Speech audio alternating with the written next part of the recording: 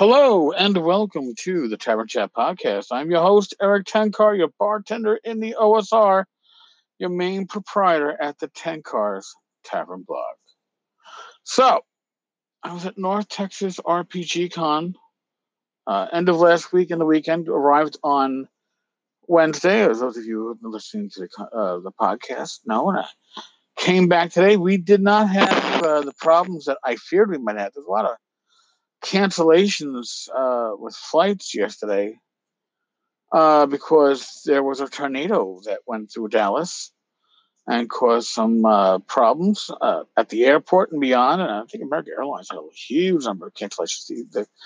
The airport was a bit of a madhouse when we got there, and LaGuardia coming back was also a madhouse because I guess our flight from Dallas Fort Worth to DFW was going back to DFW, and there had to be at least twice as many people waiting to get on that plane than actually were seats.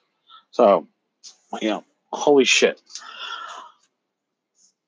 I just want to say I had an amazing time. Now, there are so many people that I spent time with, I talked with, I gained with. I stopped by the booth, I met them in the halls, longtime friends, longtime readers of the blog, long time, well, I guess not a huge long time, but listeners of the podcast. And I find it interesting that initially, my first, I'm going to North Texas now. This is our sixth time, I guess, from Rach and I. And for us, or for me, I was getting recognized. Oh, you're Tenkar. I read your blog. Oh, I've been reading your blog for X number of years. Now, over the last, I don't know, since last fall, I guess, when I went to Gamehole, I go to conventions and people go, "Hey, you're Eric Tenkar. I recognize your voice. I listen to your podcast." And I am very grateful for everybody that does. We did a live podcast on Friday night. That was fun as all hell. The frugal GM was nice enough to fill myself and Rach with a bunch of nips. If you don't know what a nip is, it's a small bottle of alcohol, the ones that you get for like $1 or whatever at your uh, local liquor store. But like the ones you get on an airplane to, basically a shot. And the 3 olives, which really tasted like Fruit Loops with toxic waste. And it was more like, it smells like it might be Fruit Loops. Oh my God, this is toxic waste. And on the end, you taste the Fruit Loops. And now, my usual experience with hard liquor is, generally speaking, that initial taste isn't the bad part. The bad part's usually the aftertaste that you hit you, and you're like, no, it's Three Loco. The aftertaste was actually pretty good. But one little nip, man, we probably had about 6 or 7 people sample it because we would just have them poured into like a cap of one of the other nips that we had already emptied. It was an interesting time. I don't think I've spoken about the midnight auction. Now, if you don't know what the midnight auction and the seafood buffet is, and there's no seafood buffet talk. Obviously, that's part of the joke. Bad Mike dresses as Satan, not like real Satan, like funny, goofy Satan, like Mike Battleletto if he was, a kind of almost sort of evil, and it is fucking hilarious. It's gotten to the point where it's more show, like legitimate, like not like a burlesque show, but like going to a comedy show than it is going to an auction. And yes, the auction raises a significant amount of money for the con or for uh, people that are con regulars, con family that are in need. I did not go to the regular auction on Saturday. I was working the Frog God booth, but I haven't been able to afford anything from the auction, the regular auction. And I think 3 years ago, my third North Texas, and that was great. That was a great pickup. I actually got a copy of one of the Dangerous Journeys books that was signed by Gary Gygax to Steve Marsh, and then Steve Marsh was kind enough, nice enough to sign it from him to me. So you can actually, like, the chain of evidence, if you are in law enforcement or uh, in the legal profession, that chain of evidence was kept. You know, it was given from Gary, Steve, and then to me. And it's just awesome. But yeah, uh, collectible gaming products are becoming more and more valuable and more wanted. You might not think it if you're not in the hobby, but during the auction, I was sitting next to Bill Meinhardt, and Bill Meinhardt, for those of you who don't know, has the largest collection of gaming material in the world. I had heard earlier that he had 8,000 pieces of gaming material, modules, magazines, rule books, box sets, etc., etc., etc. Bill told me it's really 12,000. He showed me his catalog, and oh my fucking god, it was amazing. And I'm looking at this, and here I am, minor collector. Rach is probably cringing with the amount of shit that I have, but Bill collects, and not only does he collects to have the best piece out there.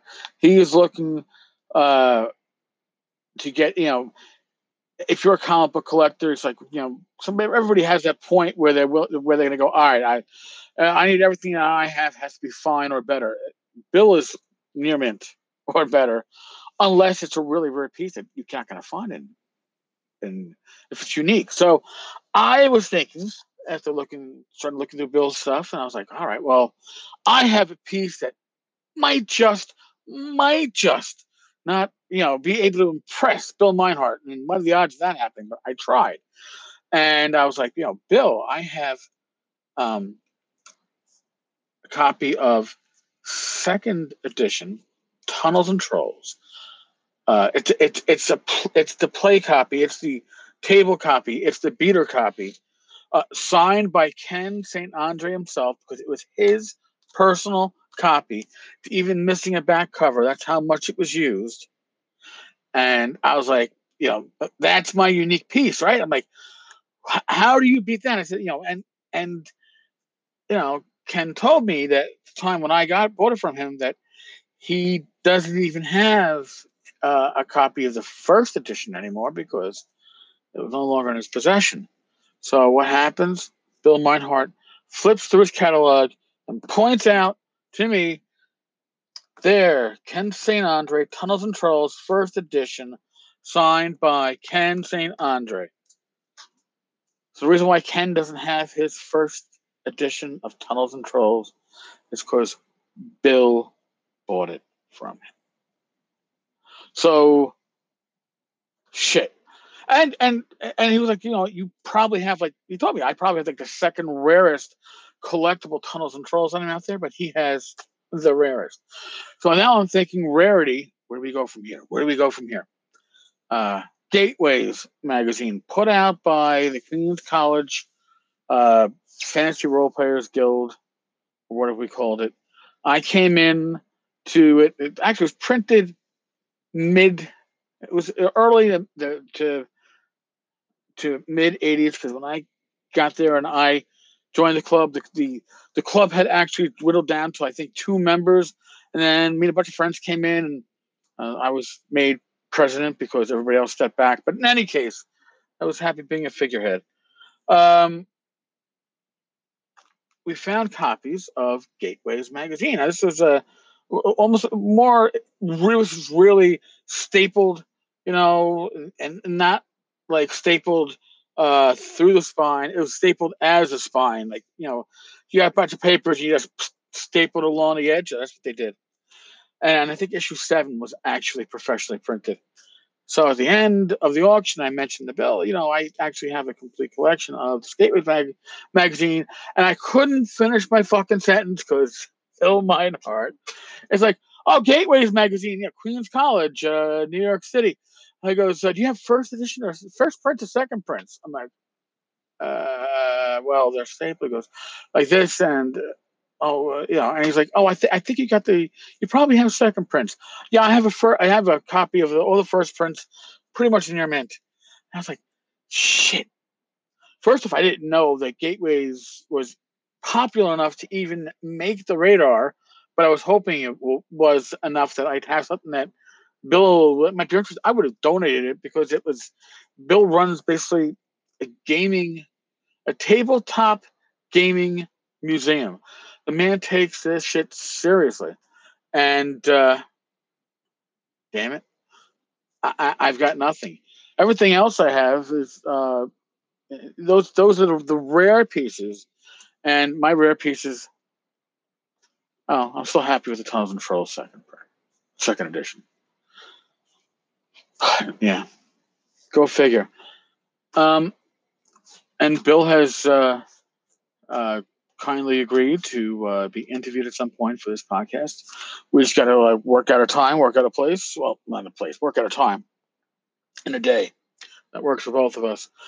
And that should be a very interesting interview. My God, I'm so forward. I'm looking forward to it so much. Little after con um, brain deadness, I guess. I still have my voice though, because the great thing about North Texas and Frog Eye Games is that they take more than one room, but we have our own room for our games. Okay, so I don't have to shout over people in a hall which has 15 games running with, I don't know, 100 people, and I don't have to yell over the war gamers at my table in a hallway at Gary Con that's right outside the wargaming room, flanked by wargamers to the left of me and flanked by wargamers to the right of me. I lose my voice before the con is over. I did not lose. I got a little hoarse. That could be allergies as much as anything else. All right, folks. I'm very happy to be home. I've got stuff planned for the podcast. I got stuff planned for the blog side. Spoke to a couple of people to have agreed to be interviewed, including Ben Burns, New Comic Games, North Texas RPG Con, 3 Castles Award winner for 2019. So that should be good too. All right, folks. As always, as usual, God bless, and I mean that. Be safe, be well, roll those dice, and I will talk with you all tomorrow. Later, folks.